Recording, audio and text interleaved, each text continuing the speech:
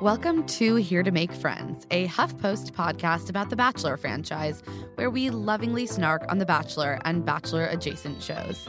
Whether you love The Bachelor or love to hate it, we're here to break down every single delicious moment with you. I'm Emma Gray. And I'm Claire Fallon. Hey guys, we are back and ready to dive into what I think will be kind of a messy and difficult conversation that, quite honestly, we've been feeling a little bit nervous to have. Yeah, I think if you listen to the podcast, you are probably aware that Taylor Nolan is a friend of the pod, that she's someone whose work we've listened to and uplifted. And so obviously it's been very painful and confusing, and it's going to be very difficult to talk about the tweets of hers that resurfaced this weekend. This is not a situation that we ever wanted to see happen, and therefore it's not one that we wanted to discuss.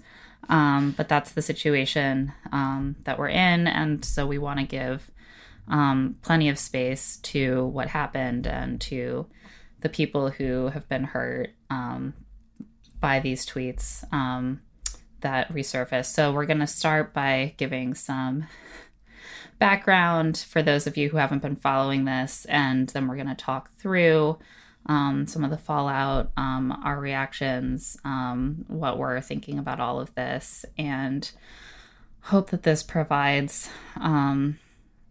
a space where this is taken seriously and where people feel that their concerns are being held, because that's what we want to do here. And we're also open to our listeners who have been hurt and want to reach out. Our DMs are open as always. We will do our best to get through them. And I just wanted to thank you guys for giving us the space to process this. It's now been a couple days, and I reacted too quickly at first, having only seen a fraction of the tweets that had surfaced, thinking that was the full story, all from 10 years ago. And it's just been a good lesson for me personally on the fact that it's okay to give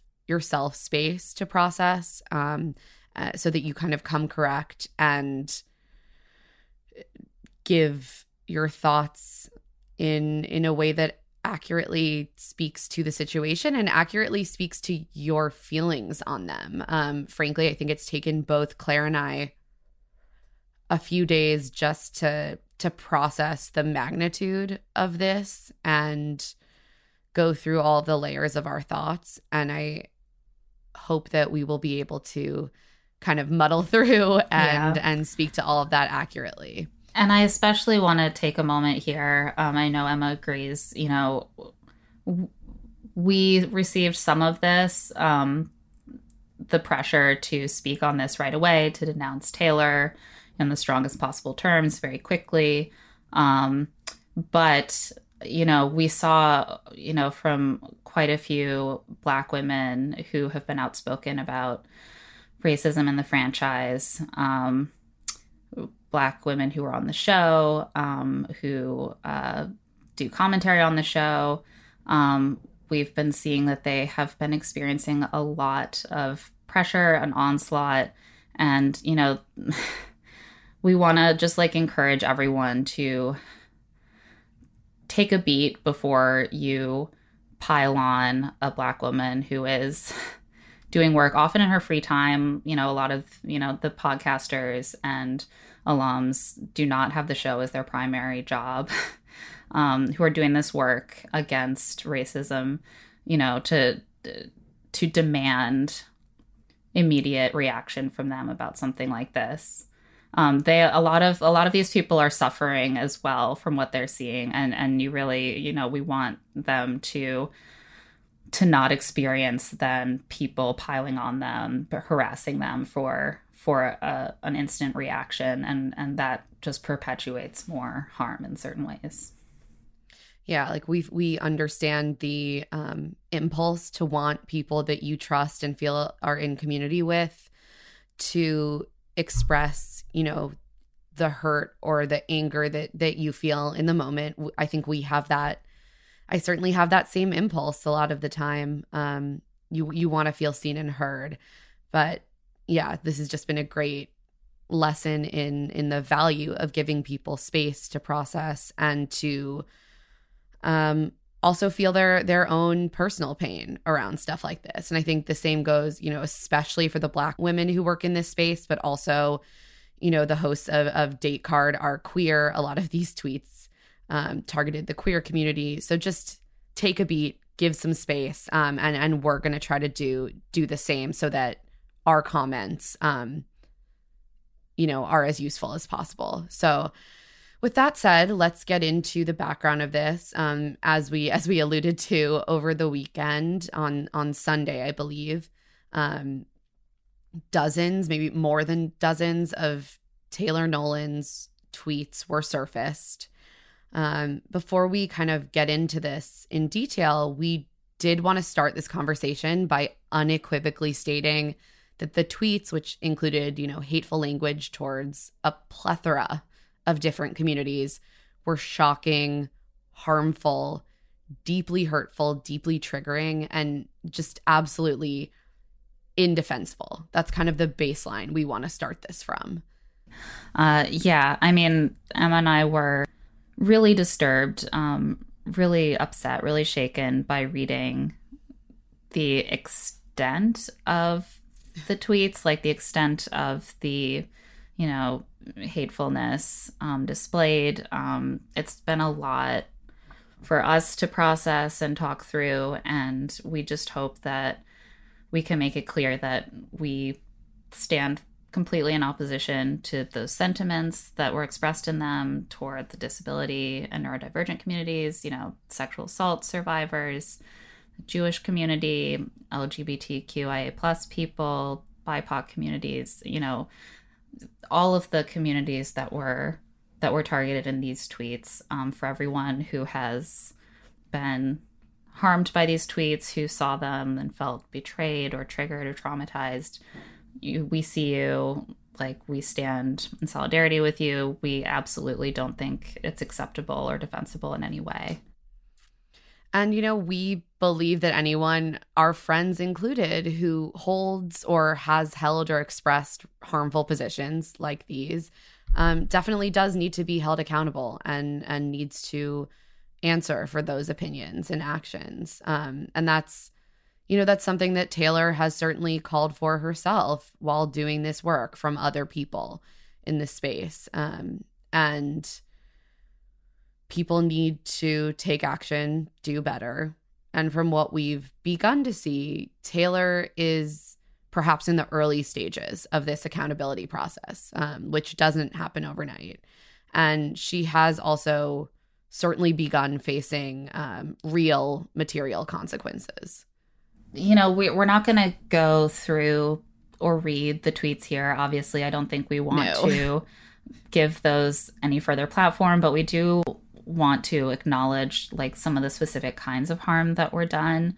I mean, these were tweets that were derogatory and hateful towards Asian and South Asian people, Native American people, Jewish people, fat people, people with disabilities and mental illness. There were tweets that mocked rape survivors. There were tweets that used slurs referring to queer people and people with disabilities. And, some exhibited, deeply ingrained classism. There were tweets about clients, presumably in some sort of student capacity at the time, because this was many years ago. So a lot of really troubling stuff. To really understate it. It was really, really, to say the least, really disturbing. And I know a lot of Taylor's friends, including us, were, how do you process that this is the Taylor that we knew? There was, an initial impulse, I think, among some people to say this must be fake, but Taylor has acknowledged that she tweeted all those things. They're there, they're real. And she said that she chose to leave them up as a form of transparency because working through the sentiments that she held at the time, which she says were sort of rooted in self-hatred and internalized racism and misogyny. Working through that is what she says led her to the work she does now as a mental health professional and a social justice advocate. So let's get into some of what's unfolded since then. Yeah, so since the tweets began to resurface, Taylor's posted a few different things. She said that she's going to have more to say in the future, including on her podcast. But her first significant statement was like a 30-minute video that she posted on Sunday evening. And her written caption to that and her stories until I think the more measured written apology that she posted yesterday felt pretty similar. And I know, increased and compounded some of the harm that the tweets did. So we're kind of going to discuss that first spate of misguided apologies together. Yeah.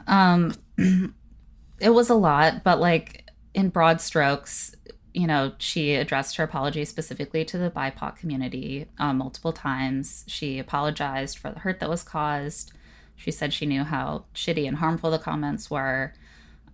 She said that the tweets were resurfaced as part of a push to silence her because she's taking on the Bachelor's racism and white supremacy. And that, and this was kind of the big emphasis of her statement, that these tweets don't invalidate her work, that she has been doing the work of anti-racism for years, and also that she came to that on her own without being called out, which was a big point of emphasis. And so it was a defensive statement. And I think that's what, a lot of people noted immediately. Like it didn't feel like it came from a place of immediately centering the communities, the marginalized communities who were harmed by the language used.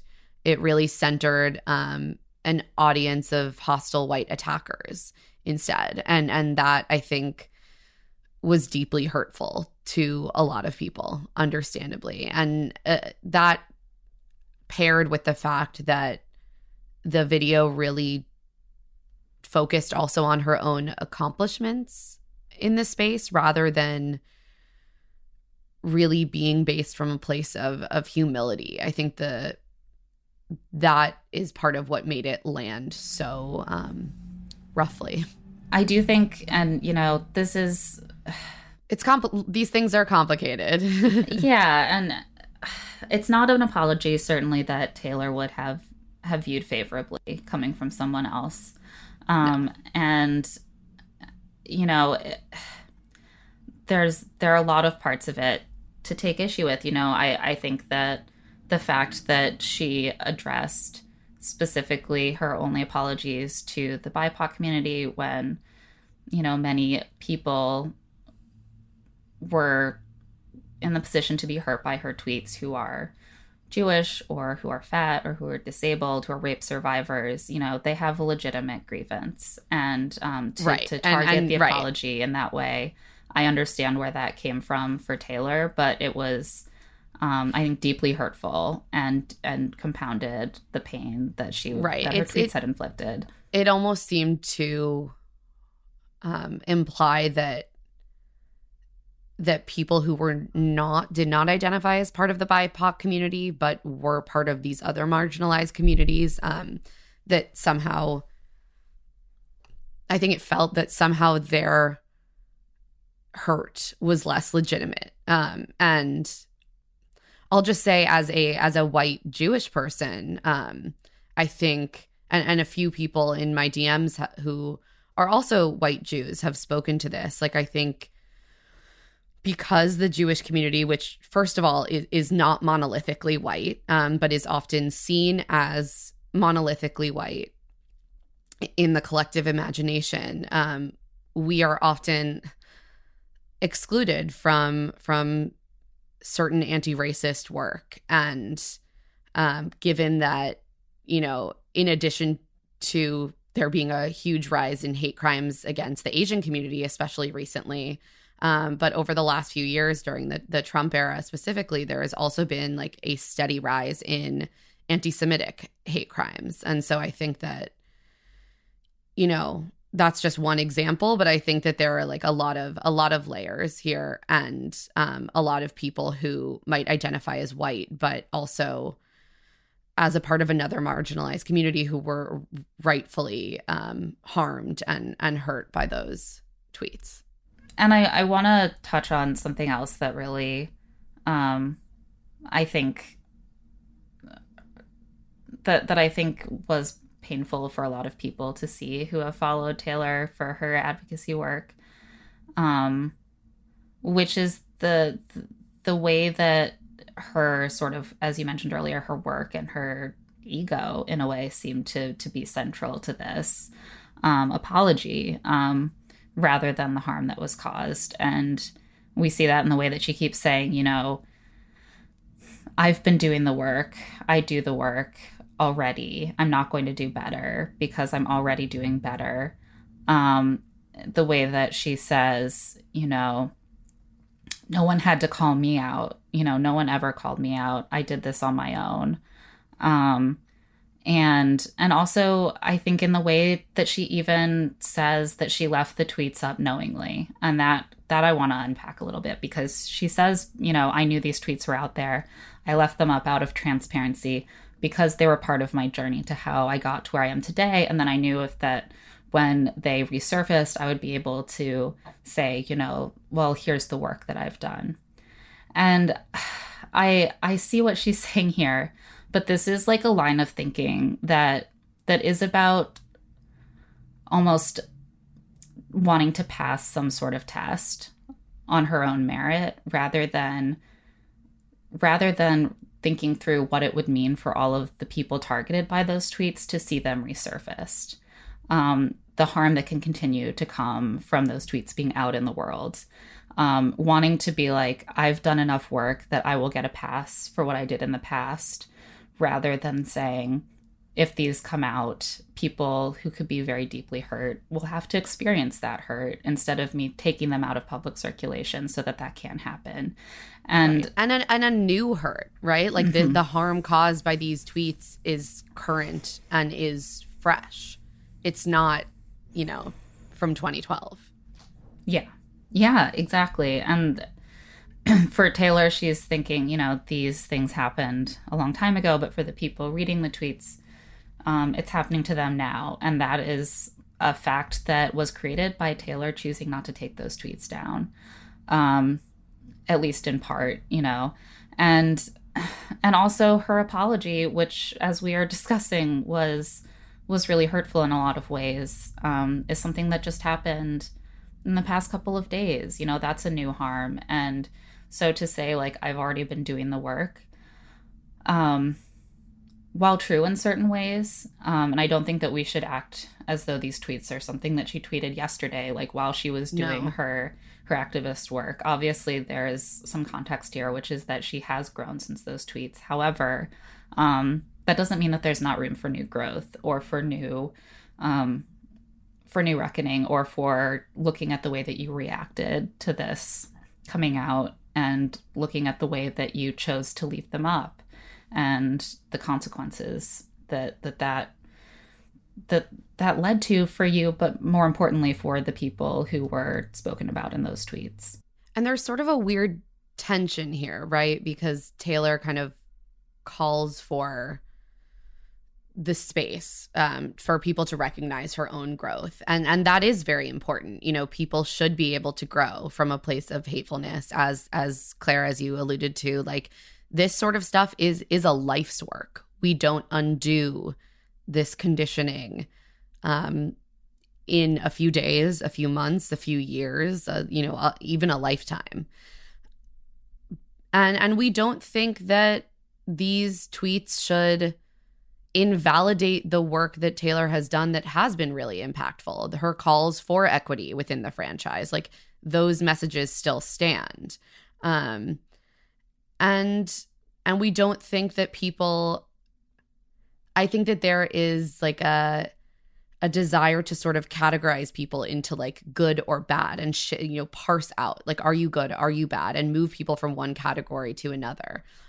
We all need grace. We all need to be called in rather than summarily excommunicated. And we also don't think like Hannah Brown and Rachel Kirkconnell or even Chris Harrison should like lose all their friends or be left without a route to accountability and change. Accountability and change look different for different situations. We have not and are not now calling for anyone to be like X'd out of all of society.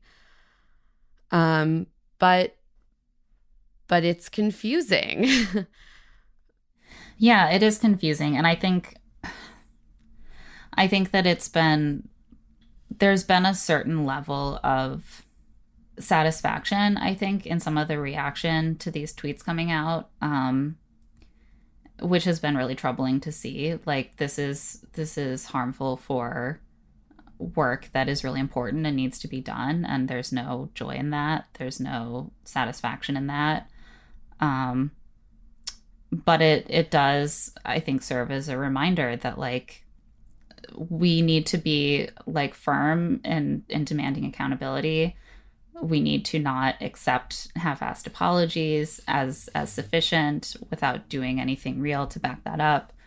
But we also do need to create a space that is empathetic for this sort of thing. And empathetic doesn't mean excusing shit. Mm-mm. Empathy does not mean saying like what you've done is defensible and it's fine and we're moving on because we feel so bad for you. Like that's not what we're saying here.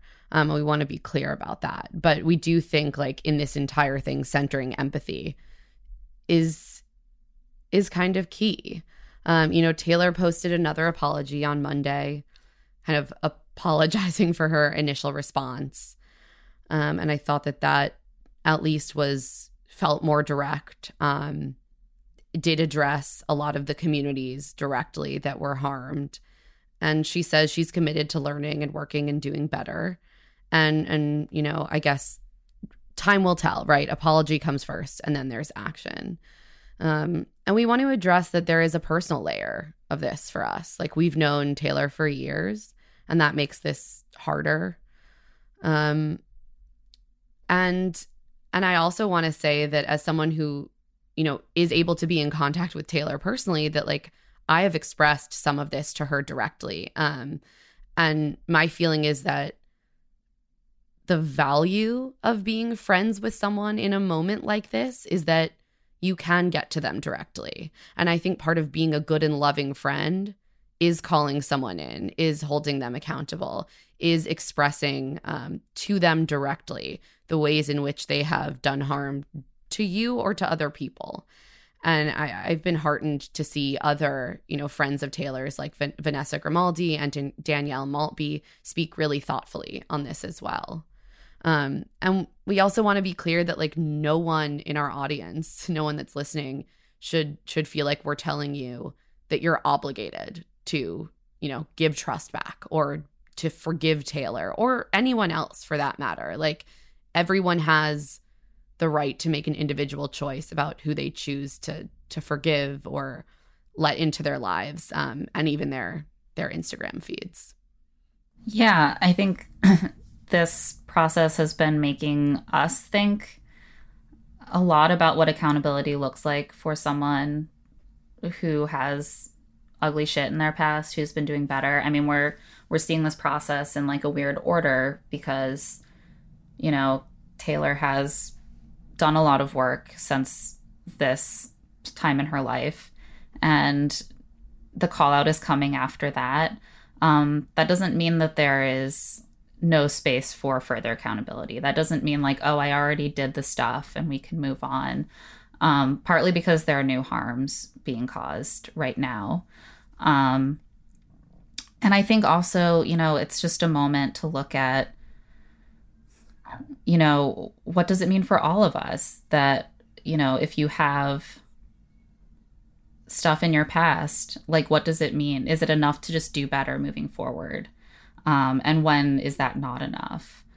And I think we don't have the answers to that, but unfortunately, we're still trying to figure that out. If you have a suggestion, please let us know. No, I mean, and it's especially complicated with someone like Taylor. And like, we think about this as well for ourselves. Like, when you're doing this kind of thing in public, and one part of your work is trying to educate and inform people about social justice questions, anti-racism, feminism.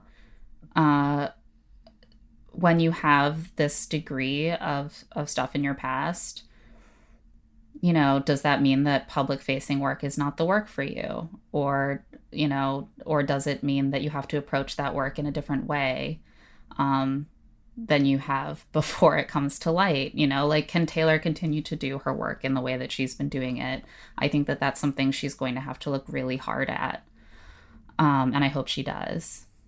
Yeah, I hope so too. And, you know, as I said before, like, we've been thinking a lot about empathy in all of this. And I think if this has kind of shown us anything, it's that being smug or self-righteous when calling people out probably isn't all that helpful. And ultimately it makes it that much harder if you end up being the one in need of people's grace and compassion down the road. And this is complicated because we never want to engage in tone policing, especially of Black women who are accounting for harm.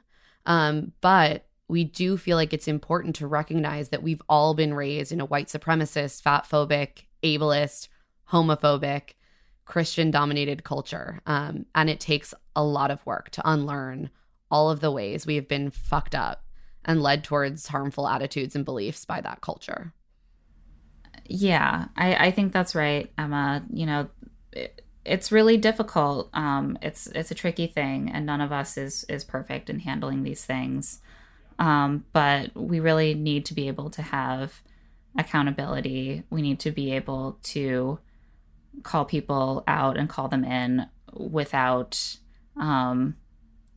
creating a space that is entirely rigid, entirely unforgiving, that is built on self-righteousness instead of alleviating harm and creating a better world for people who are suffering under white supremacy and patriarchy.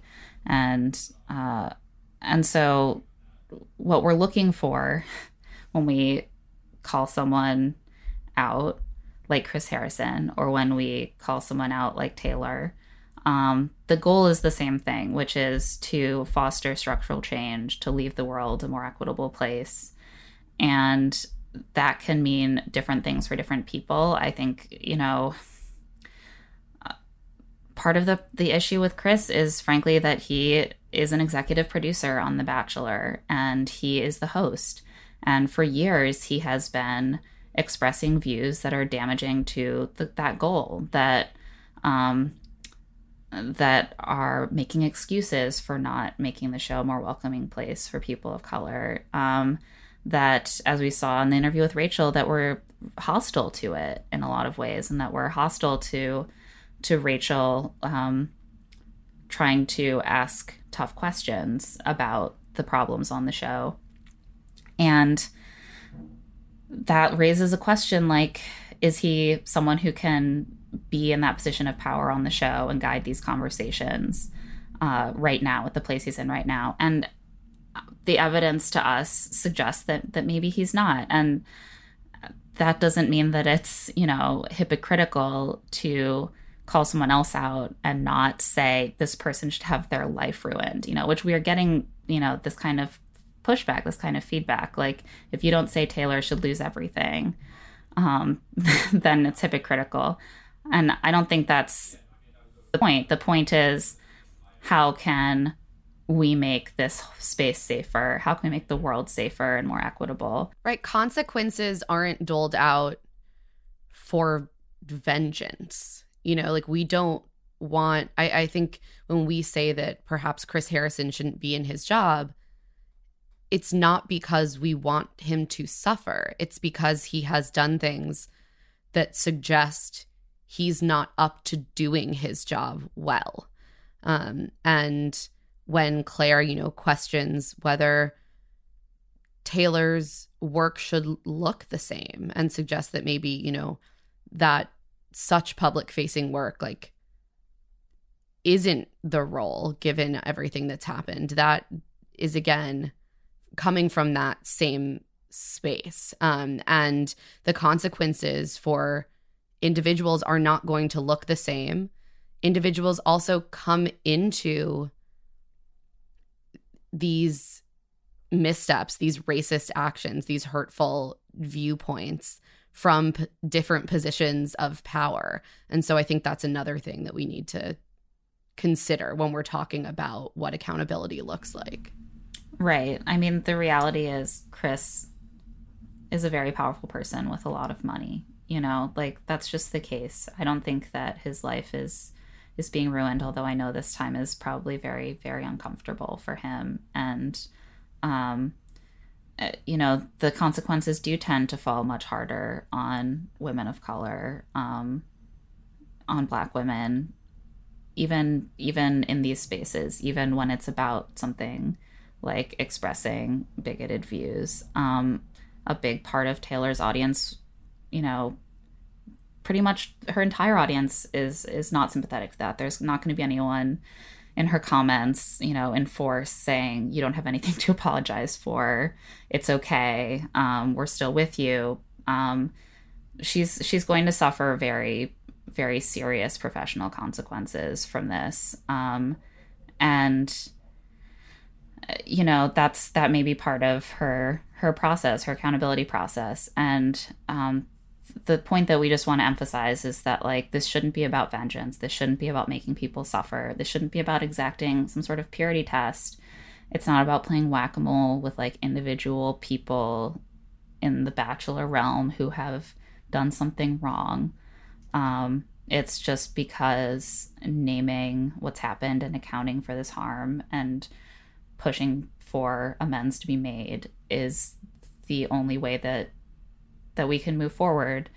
And so that's why we think and we hope that Taylor will be more considered about this in the future and be more intentional about this and not turn away from this. The really important thing to do is to center the communities that have been harmed and to be empathetic, to really consider the harm that you've caused and not react by centering your ego or your own sense of victimhood and grievance in a moment like this. Yeah, I completely agree. And another thing that we want to emphasize before we wrap this up is just that, like, movements do not live and die with individuals. And there's a reason that we don't pin the success or the worth of a social movement on an individual person. There are a lot of BIPOC women doing anti-racist work, both within and outside of Bachelor Nation. And you may have learned something from Taylor. And if you have, hold on to that knowledge and keep learning. You know, this anti-racist activism that she has championed the last few years remains essential. And this, you know, new reality or these things coming to light doesn't invalidate that education, doesn't invalidate the movement as a whole, certainly does not invalidate the really important calls for equity within the franchise. And, you know, I think something I've been struggling with is just like, now this is the center of that conversation. And it felt like we were on the precipice of real change, perhaps. Like maybe something really good was going to happen. And I worry that and this is not me trying to say that I didn't want to have this conversation or I didn't want to address this. You know, we had to, we wanted to. But I do hope we can, after, you know, everyone takes the time to process and to feel what they're feeling, and get some space from this, that we can get back to that really central work of pushing for structural change, for pushing for a reality where someone like Rachel Lindsay isn't, bullied off of a social media platform because a white man faces basic, potentially temporary consequences for doing something very obviously wrong. And yeah, that's just one of the things that I am struggling with. But, I think that this conversation will be ongoing. And just to the point of the possibly temporary replacement of Chris, we do want to mention, with all that's going on, we haven't somehow found a spot to mention that the replacement for After the Final Rose hosting gig has been announced. It's going to be Emmanuel Otto, who is an analyst on Fox Sports 1. He wrote the book Uncomfortable Conversations with a Black Man, which was actually the book that was in the background of Rachel Kirkconnell's matcha tea Instagram that she posted. But he seems like an unconventional choice for The Bachelor. They always seem to be sort of grooming their internal successors like JoJo. But I appreciate that they took this turn, and I'm really curious to see if they keep the option open of asking him to stay on or finding another permanent replacement for Chris Harrison. Yeah, I guess we'll see. Yeah, we'll see. And I do think it would really trouble me to see the end of this all be, Taylor suffering, really immense career-ruining consequences, and Chris Harrison being back and the franchise kind of putting aside any progress that they were considering making. What we really want to see is full accountability for everyone involved and a full continuation of the work on Taylor's part.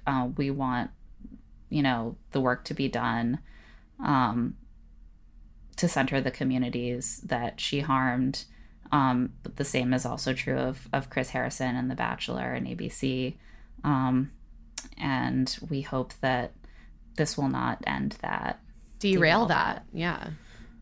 And yeah, it's difficult to talk about because we absolutely don't want to imply in any way that it's a side issue to talk about what Taylor tweeted, that it's not important, that those issues can be put to the side. That's not true.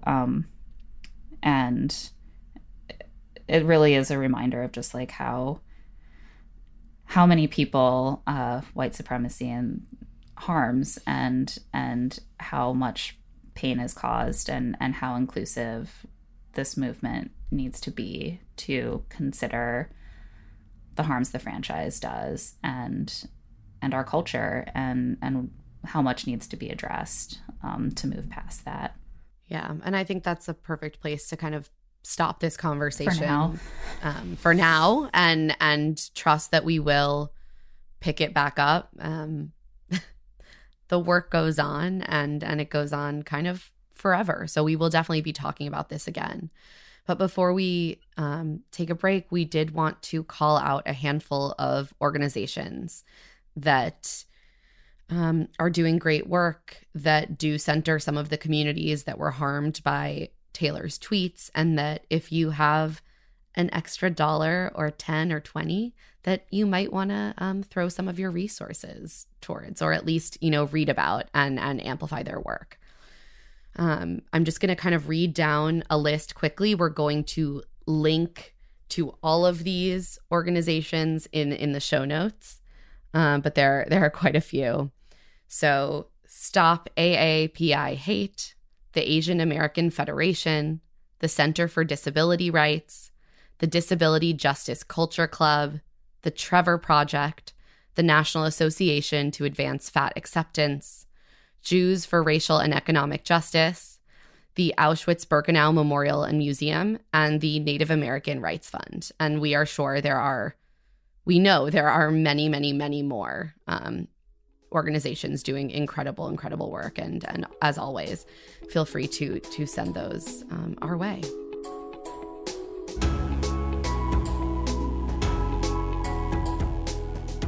And now we're going to take a quick break. And when we come back, we will share our conversation with Chelsea Vaughn.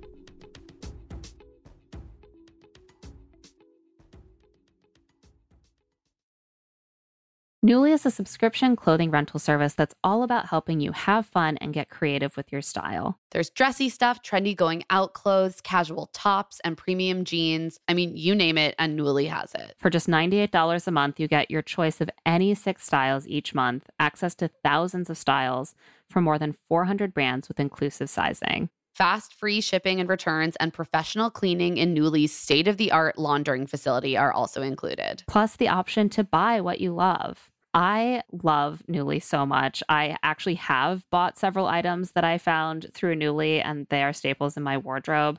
Most recently, I've been looking for the perfect pair of jeans, which is a constant quest because my body is always changing, and also jean styles are always changing.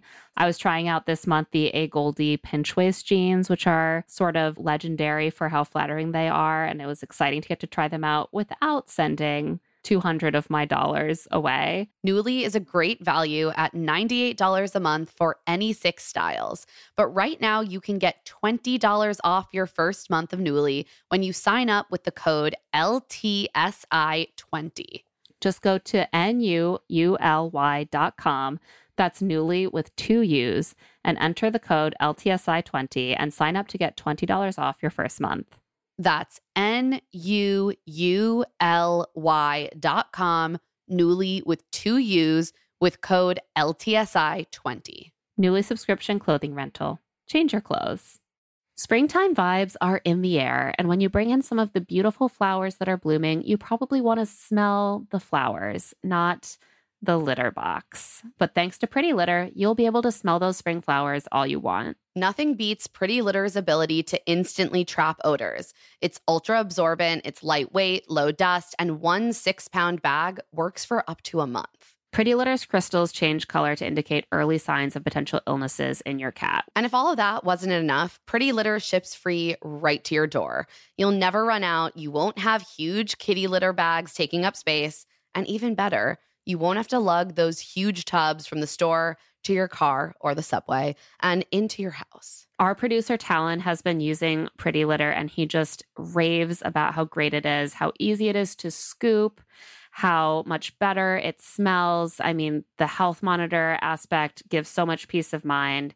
He's a big fan, and we know that you will be too. Go to prettylitter.com/LTSI to save 20% on your first order and get a free cat toy. That's prettylitter.com/LTSI to save 20% on your first order and get a free cat toy. prettylitter.com/LTSI. Terms and conditions apply. See site for details. The weather's getting warmer, so it's time to say goodbye to jackets and sweaters and hello to shorts and tees. Oh, I'm so happy the weather is finally turning. If you, like me, have been wanting to update your wardrobe for the long haul without, spending a fortune, then Quince is for you.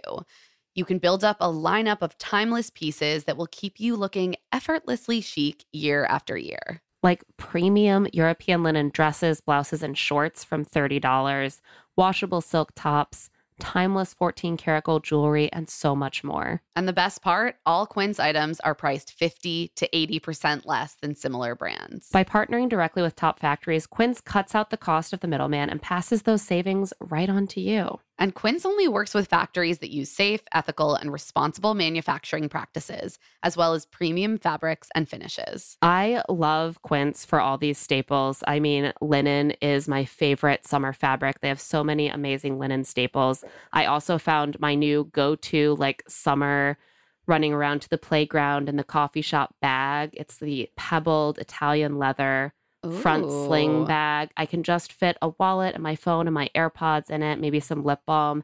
Absolutely perfect. I'm so obsessed with it. And the price was exactly what I wanted to. Get warm weather ready with Quince. Go to quince.com/LTSI for free shipping on your order and 365-day returns. That's QUINCE.com/LTSI to get free shipping and 365-day returns. QUINCE.com/LTSI.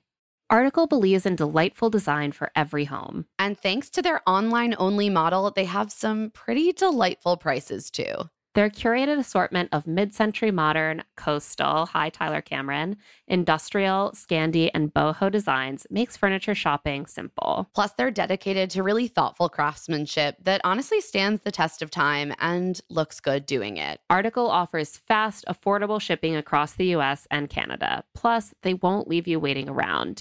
You pick the delivery time and they'll send you updates every step of the way. I have long been an Article girly. Like every room of my apartment, you can see Article furniture in.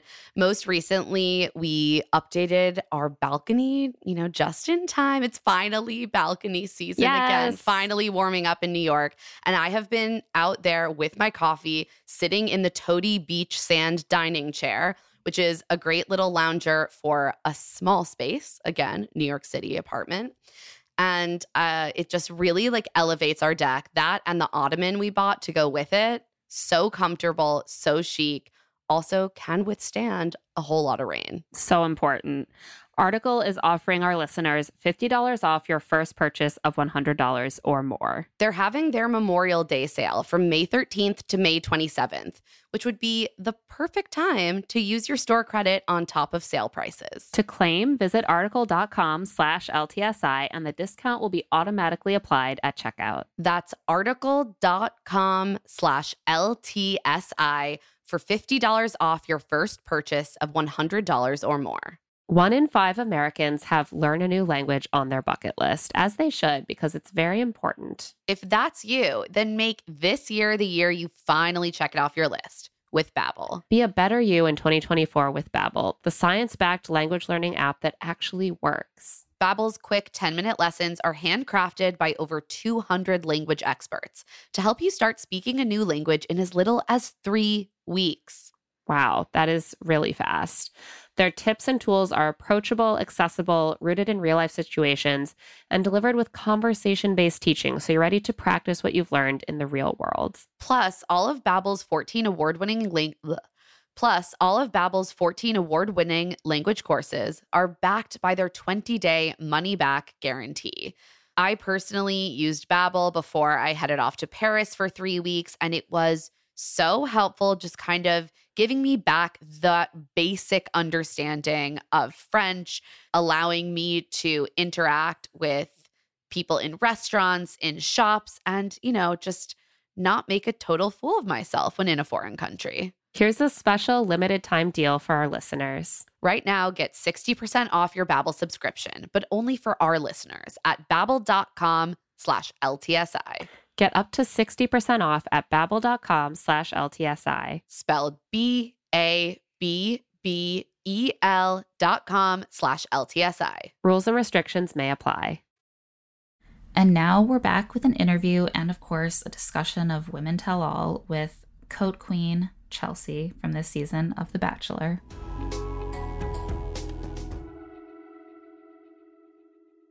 So here to discuss her time on the show, as well as last night's eventful Women Tell All episode, is our resident style icon, Chelsea Vaughn. Chelsea, thanks for joining us. Thank you so much for having me. Love that title. Well deserved. So we like to start at the beginning. How did you get cast on The Bachelor? I actually applied myself. It was middle of summer, quarantine was going on. I was kind of just hanging out at my mom's house. I didn't have much work to do because everything was closed. And I kind of just decided, what the heck? Let me see what happens if I go click apply on this application. I already knew it was Matt James, and so I was excited about him. So I applied, and then it kind of just snowballed from there. So you specifically wanted to meet Matt. What did you know about him at the time? I mean, I was very excited that there was finally a Black Bachelor because I have been a fan of the show. So I have never seen one before, obviously. And, he lives in New York, not far from me. He's tall, he's attractive. There were a lot of qualities I liked. I mean, God, just like employed, attractive in New York City. Like it's I mean, as someone who spent a lot of years dating in New York, like you're like, wow, my God, this guy. You get it. While you were going through casting or thinking about applying, was the franchise's history with race something that you like thought about, or is it something that you talked to casting producers about during the process? I definitely thought about it just because, like I said, I have been watching the show in the past, and I'm aware that there have not been a lot of women that look like me, and if they aren't the ones that make it very far. So I definitely did think about it, but I'd hoped that with this season being, you know, marketed as the most historic season ever, and like we're changing things, and the statement that came out over the summer from the network that things would be different and things would change. So going into it and applying for it, I was definitely hopeful. Once you got into the house, like, what did you feel about that? Like, did you feel like, wow, I'm with a really cool group of women, Matt's great, this is all great? Or were there aspects of it that started to feel concerning to you? I think going into it, I had it in my mind that I knew what I was like getting myself into just because I've watched the show. But I think once you get there, you realize you really have no idea. I was really excited to meet Matt and to be around an amazing cast of women. But I don't know. I don't think anyone can really prepare yourself to be like isolated for an extended amount of time that you don't know what it's going to be, with no phone, no family, like no lifelines. But I was pleasantly surprised and happy to see that there were producers of color. So that made me feel comfortable. And then other women in the cast of color, it made me have like a sense of camaraderie. That's awesome. You know, one of the conversations that we did get to see while the show was airing between you and Matt was a really awesome conversation that you had about your relationship to your hair as a Black woman. Was that something that you kind of like went into the show or went into that night knowing that you really wanted to talk with him? I definitely did want to speak about it just because it's something that's really important to me. It's weighed heavily on me my entire life, and it was really liberating for me to let it go. And it's something that's made me into the woman I am now and to help me feel more confident. So, and it was pretty recent when I got there. Like I shaved my head in June. And so it had only been a few months. So it was still pretty fresh to me. And I obviously thought about the fact that, okay, this might be aired on national TV. And if it is, I hope that other people can relate and resonate with the story. And the response has been so overwhelming and amazing. So that was kind of just a bonus. But I did definitely want to share that with Matt because I want to share things that I'm feeling and just helping to explain how I got to where I am as far as my self-confidence now to someone that I'm dating. Was there any part of that conversation or parts of your relationship with Matt more broadly that got cut that you wish people had gotten to see? I mean, we only have 2 hours and 30 something girls. So right. Yeah, there's a lot that I wish that people got to see. I wish everyone got to see every conversation I had with him and every date that we went on. But, you know, got to share the wealth with all the other girls. You mean it can't just be you? All episode, every episode? Not. I mean, one of the weird things about this season that Emma and I have repeatedly commented on is that it feels like we didn't see very many women's relationships with Matt because so much screen time was taken up with very difficult to follow drama. Like, was that surprising for you to see as you were watching the show back, like the weight that was given, or was that something that you were expecting? It was a little surprising to me just because I was there and I lived it. And so you know how much time went into everything and every day, how long we filmed, how many things happened. So it's always kind of shocking to see it air because it's like, it feels like it's going a million miles an hour to me because I'm like, oh my God, they cut this out. They cut this out. Like, so I was just like, I was a little thrown off by that. But I do think there always is drama in the first few episodes as far as, you know, this show's history goes. And then it more so lends itself to the love stories later. But I do think the drama took up, it seemed like to me, more time this season than it has before. Show us the love. So let's talk a little bit about the Women Tell All, because that's, in theory, that's what we're here to discuss. And it's always a tough episode to discuss because it's just a lot of rehashing and clip show type stuff. But we have a very important issue that we want to surface right at the top. How did you feel about Matt's beard? I know we're getting deep quickly. We love the beard, but we know... You did? I think you're in the minority. I know. We think we are too, but this is a firmly pro-beard podcast. So, okay, I actually do really like a beard on a guy, but Matt's was a little bit large for my taste. Okay, so you would prefer like a more trimmed down version. Yes, I like a trimmed down, like, I don't even know what you call it. Like I just like a it closer shave, and, a closer, yes, yeah, a neat closer shave, indeed.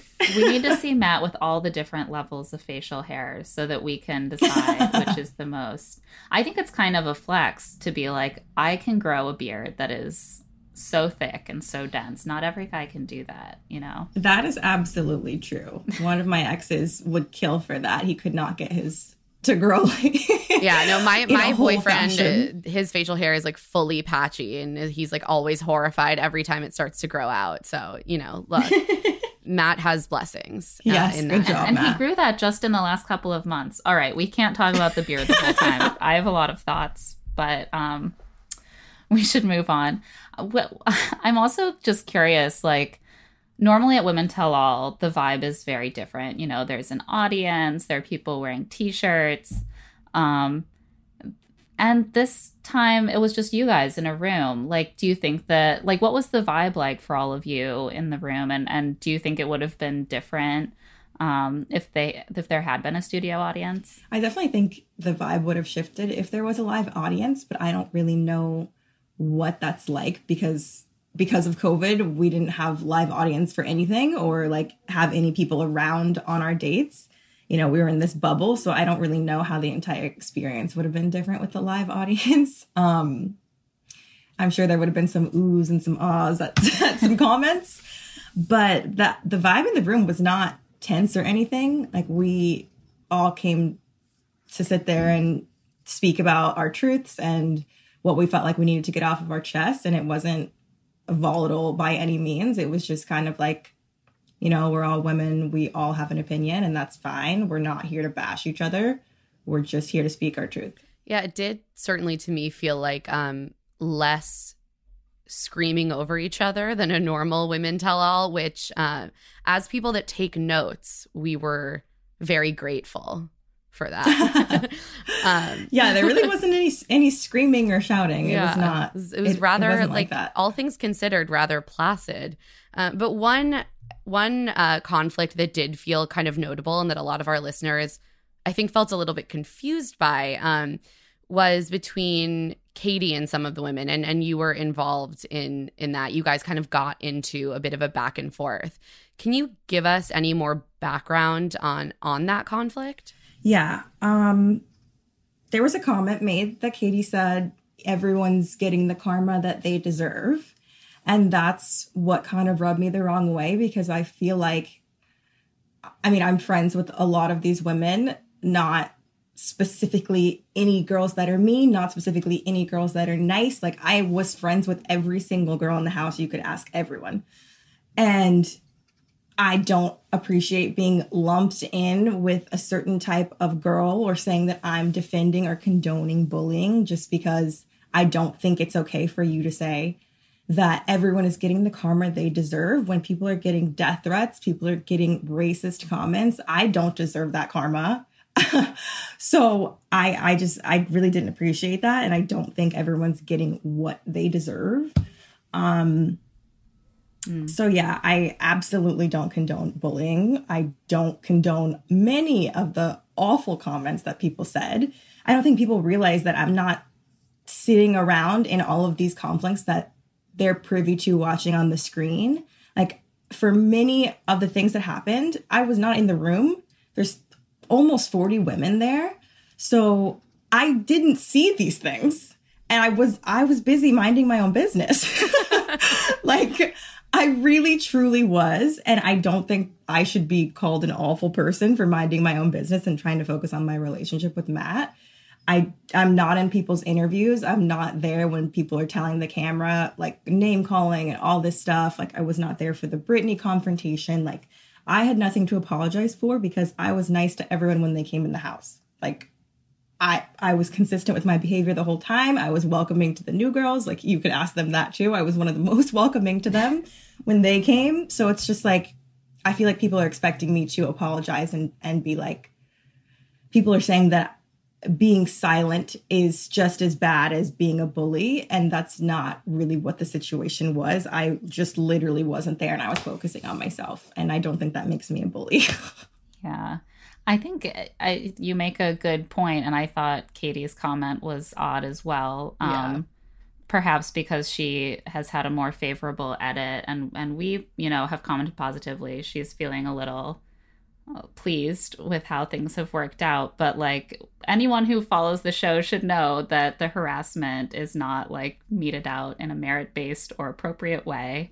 And it's certainly not acceptable that people are getting death threats or racist abuse. No matter what has been done on the show, we obviously there are always going to be people who cross that line. So yeah, we were a little confused by that comment of Katie's as well.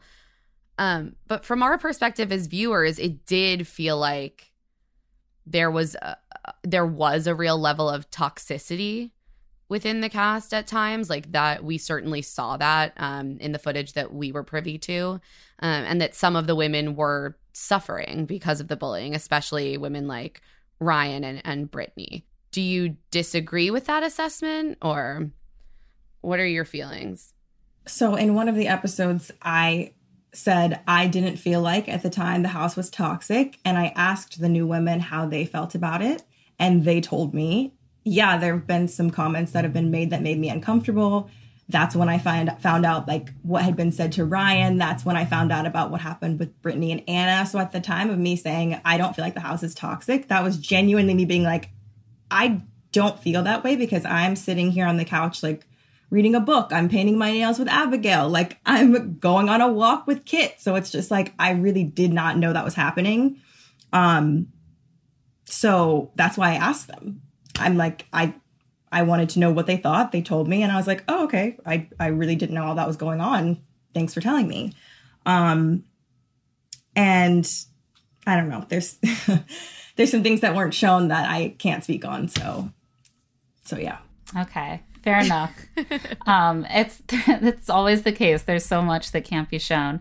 I think that that one last thing maybe that a lot of us have been trying to kind of make sense of is, I guess, what the appropriate way would have been to handle, for example, Anna spreading this rumor, and why there would be an issue with Matt being informed of it, so that he could, I mean, he's the only person who can eliminate someone from the situation. And it does seem like there was this toxic situation before Katie said something. So I guess we've been kind of wondering, from your guys' perspective, what would have been a better way forward than taking it to Matt? I guess I don't really have a problem with the fact that Katie took it to Matt. My issue was more so that there was no responsibility taken on Katie's end, because she did start a sort of domino effect with things that happen in the house, and a lot of things being changed and shifted in a different way. So Katie had mentioned that she didn't say any names to Matt, and she felt like that was the right thing to do. In my opinion, that made things a little bit more complicated, because if you go to someone and say, hey, there's a lot of things going on in the house that are terrible, and give no context or no names, it led to a lot of time being taken up for Matt trying to figure out what it is that was going on. And, you know, I almost think it might have been better for her to be like, hey, there's something going on that could ruin someone's life. It's Brittany, and I want her to feel protected and safe. Please make sure you look into this. Like, it just led to a lot of things. And I wish I could say more things. So do we. No, we totally understand. We understand. And that makes a lot of sense, too, that like it was a way of addressing it that was inefficient in its effects. And it certainly, there was a lot of investigation that followed. Right. And that's what I meant by my comment last night about the domino effect, because it was like that was the kickoff to everything that happened that led to all of this investigation, canceled cocktail parties, like all of these things happening, me continually losing time to speak to Matt over and over again. So I have no issues if somebody is genuinely being attacked, bullied, if there's a real problem, bringing it to Matt so he can handle it. I have absolutely no problem with that. I did want to just briefly talk about Brittany's time in the hot seat and the sort of resolution of her bullying, being bullied arc on the show. And Anna apologizing to her for saying that she was an escort. What did you guys think of this interaction? I was a little bit sad to hear that Anna had not reached out to Brittany off camera, but at the same time, I thought that they both expressed themselves really well in that moment, and that was nice to see.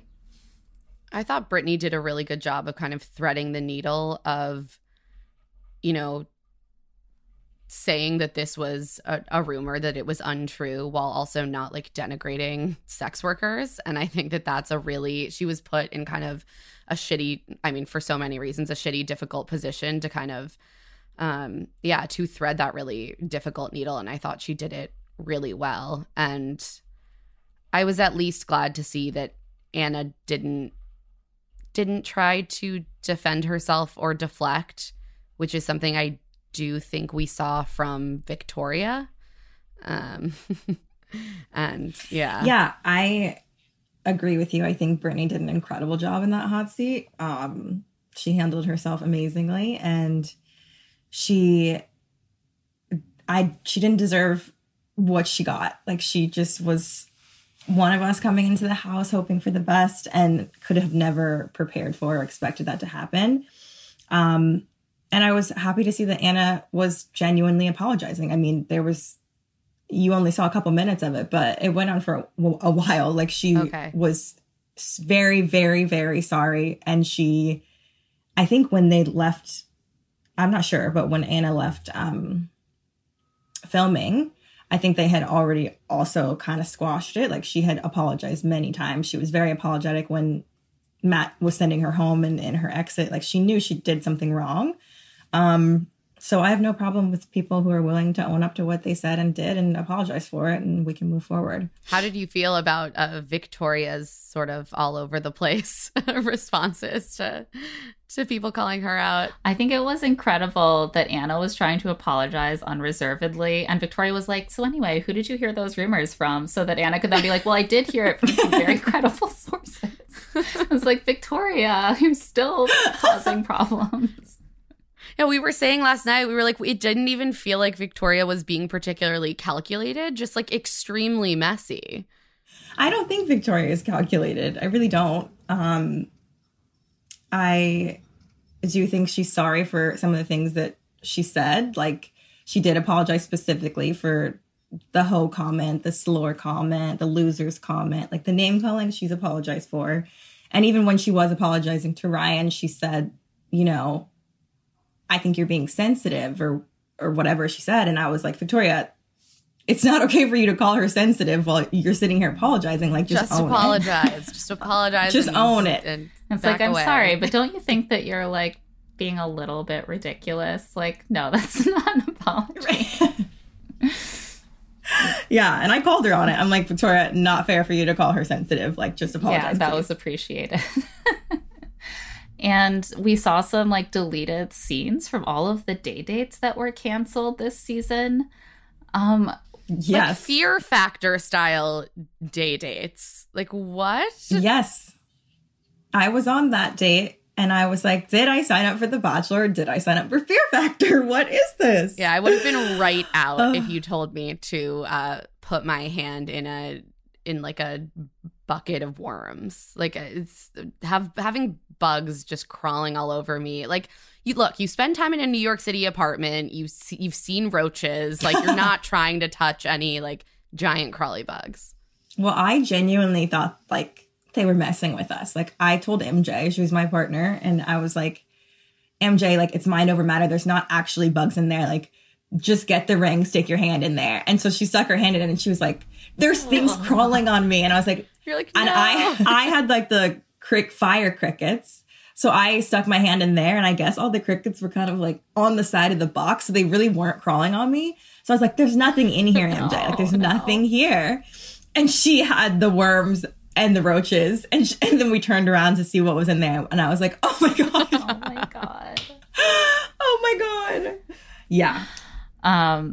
So a lot of Women Tell All ended up being these conversations, debriefs with some of the later women to go home. Serena P, Piper, Katie, I was sort of surprised to see, perhaps because they were trying to give her a Bachelor edit. We don't really understand what that conversation was for.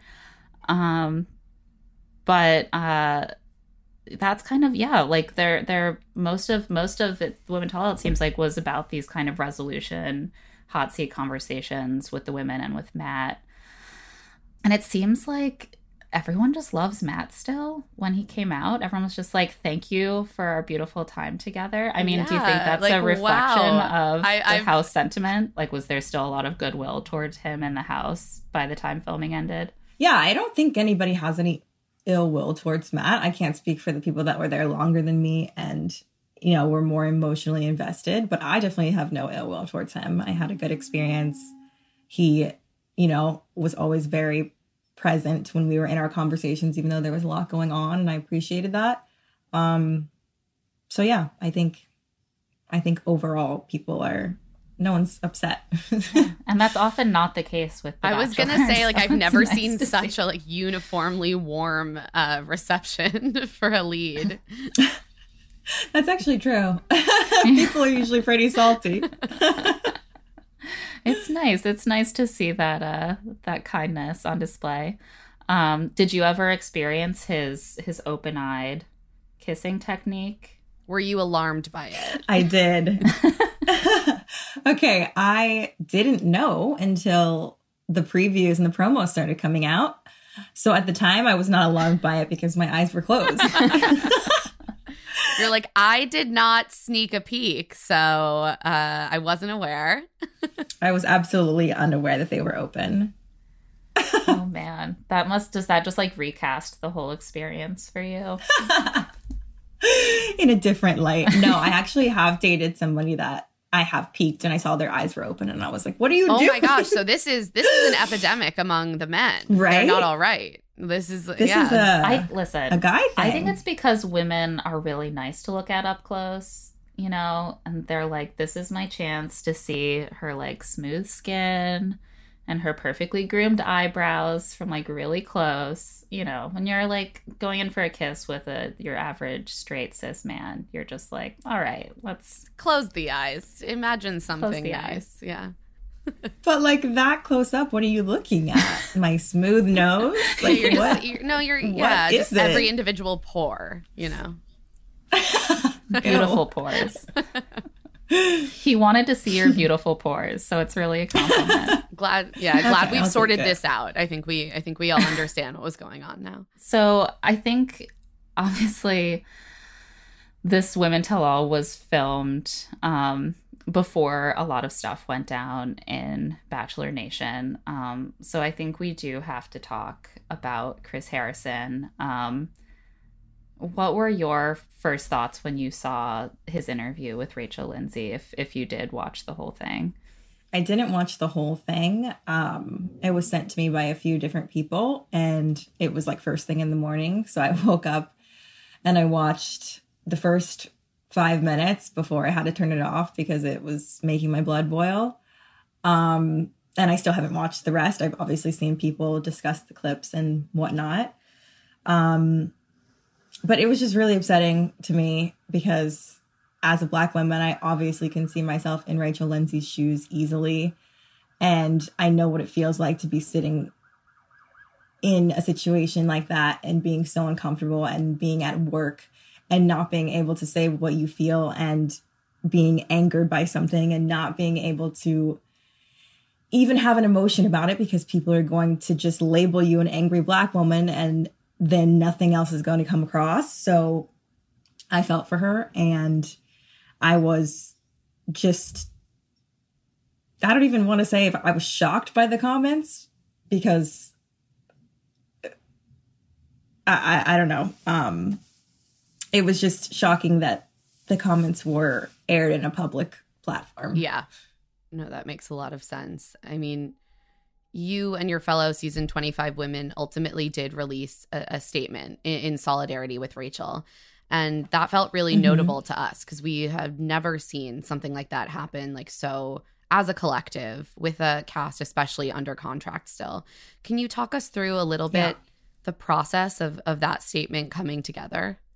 Yeah, so 6 women of color from our cast of 37 wrote the statement together and decided that it would be more powerful if they shared it with everyone in the cast. And I think that definitely was the case. So they wrote it and came up with it and then shared it with everyone else. And then we were, you know, everyone was happy to post and stand together. And I think because it was all of us and not just a few, it really was so impactful. And then, you know, we saw the guys from last season join in and support us. So that was amazing to see as well. Yeah, we were like, damn, they're all unionizing. We love to see it. Yes. How have you guys felt about the response to that statement? It's been an amazing response, to be completely honest. I thought it wasn't going to be as well received as it was. I was sure I was going to start getting hate messages and lose followers and whatever else happens whenever you speak about race.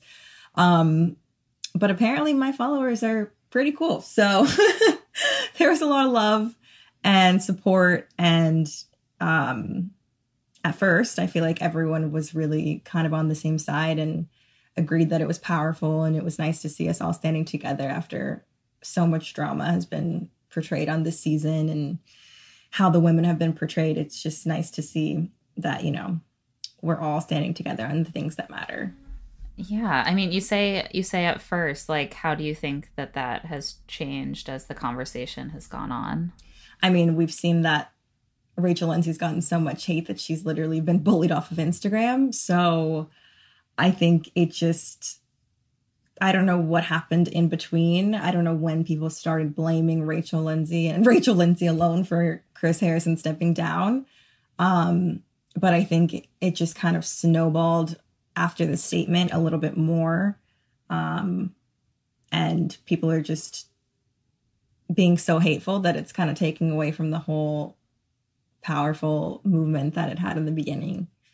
Ultimately, like, what do you think it will take for this franchise to become more equitable? Like, at your core, do you have hope? I mean, I think it's going to take a lot of work and a lot of time.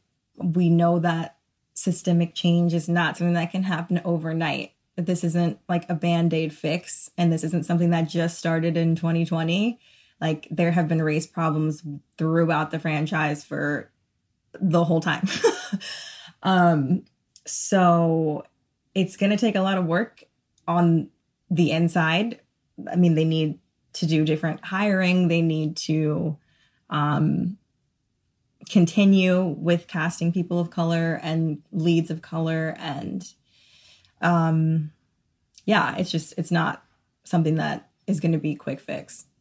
I mean, we've talked a lot about that kind of stuff going on this season. It feels like in some ways the season was like completely subsumed by these racist controversies. So we would like to hear about some of the lighter side of the experience for you. We want the joy. We want to hear about the joy. The joy that we were denied in many ways. Like we were saying to each other, you know, like we don't have a strong sense even of the friendships in the house. Like all we saw was just like drama and rose ceremonies, like very little romance, very little like people hanging out with each other, becoming friends. So we're curious, like, what are some fun memories that you have from being with the women in the house that didn't make it onto the show? Yeah, I mean, I'm with you guys there. There's amazing women in the house, and I've met a lot of people that I genuinely think I will be friends with for the rest of my life, and we're so bonded by this experience.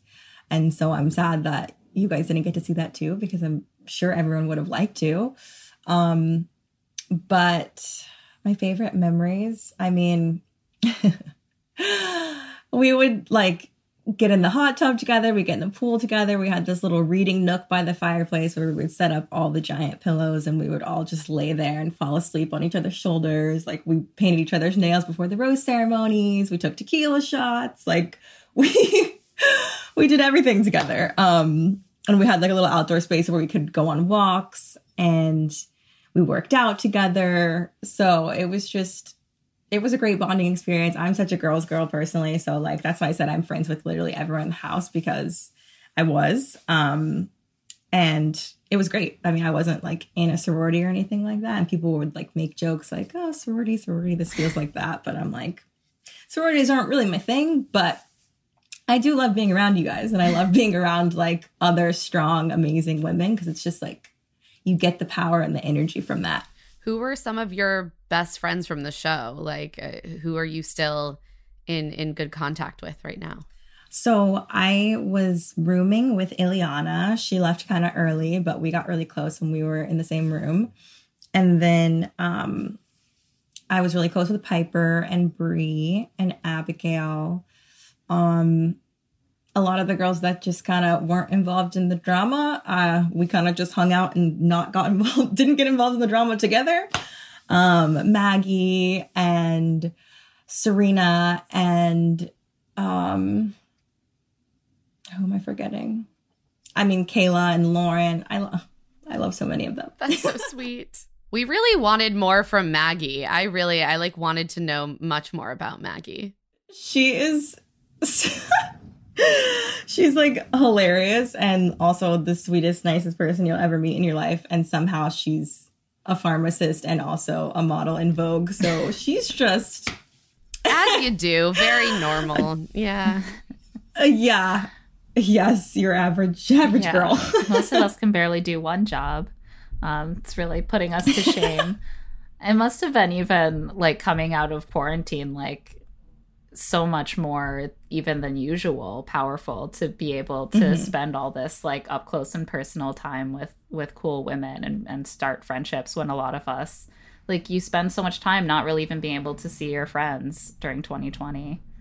Yeah. And I don't know about you guys, but it's pretty hard to make friends in New York, and especially as an adult.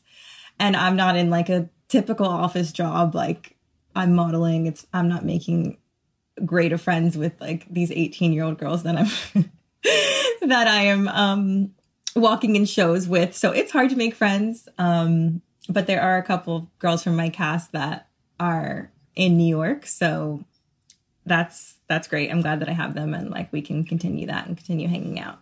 Yeah, it's very hard to make friends in New York. When I inventory, I've lived here for a decade. I think all of my friends I made at the office, which like...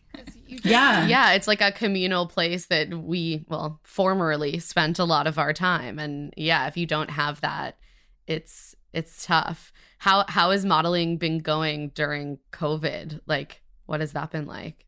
It's pretty slow, which is unfortunate because I feel like I was hitting like a peak right when COVID started. Like I went to Paris for the first time for Fashion Week, and I was on a billboard, and then I was in British Vogue from a show I did in Paris. And this was literally like right before they closed the borders. Like I almost got stuck in Paris. Oh my God. So, which would not have been terrible, but Not the worst place. yeah, I would have found a way to make it work. But yeah, it was right before everything shut down. So I got back here to New York, and then my agency's closed for a while. And they are back open now, but it's still not anywhere near the level that it was before.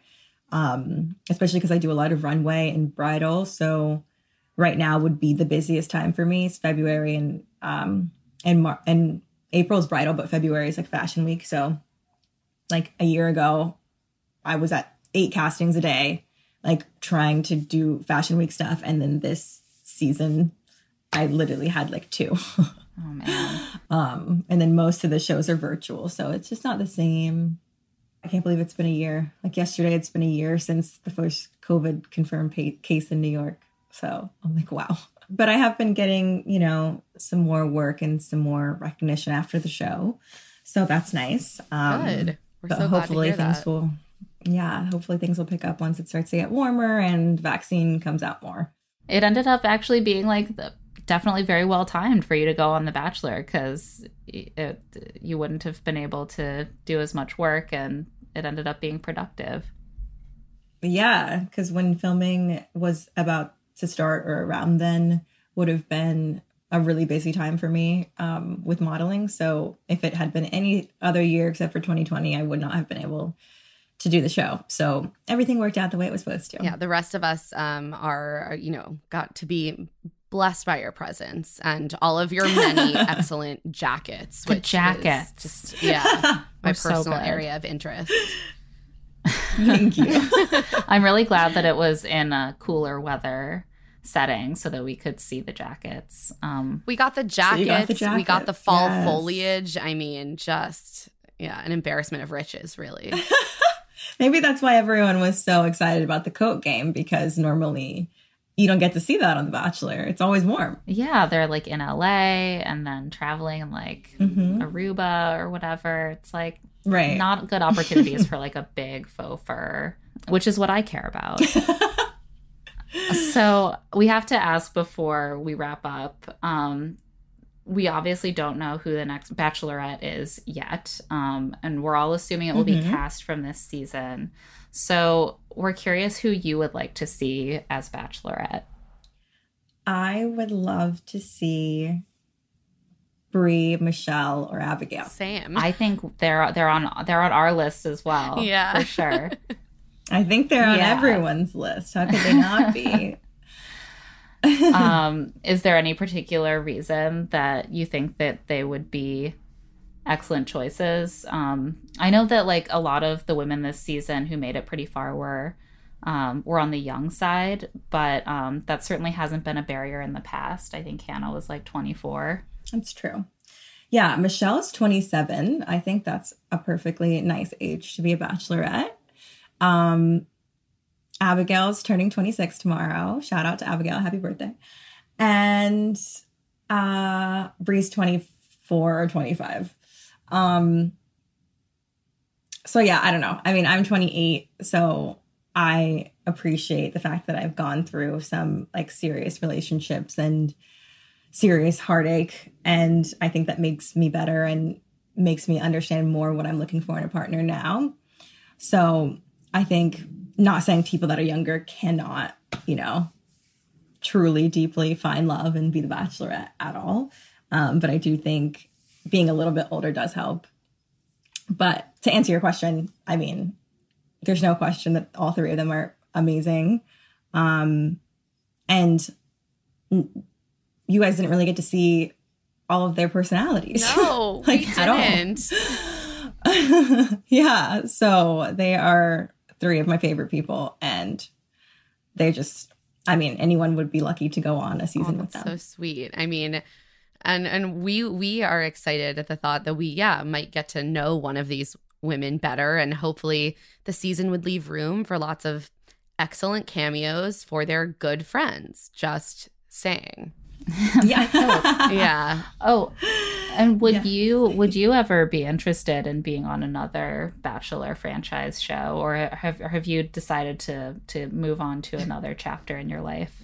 I haven't made any final decisions just yet, but I definitely feel like I would genuinely like to see some sort of a change, some sort of commitment to protecting and upholding the standards that were promised as far as race goes before I could commit to being on any other sort of show.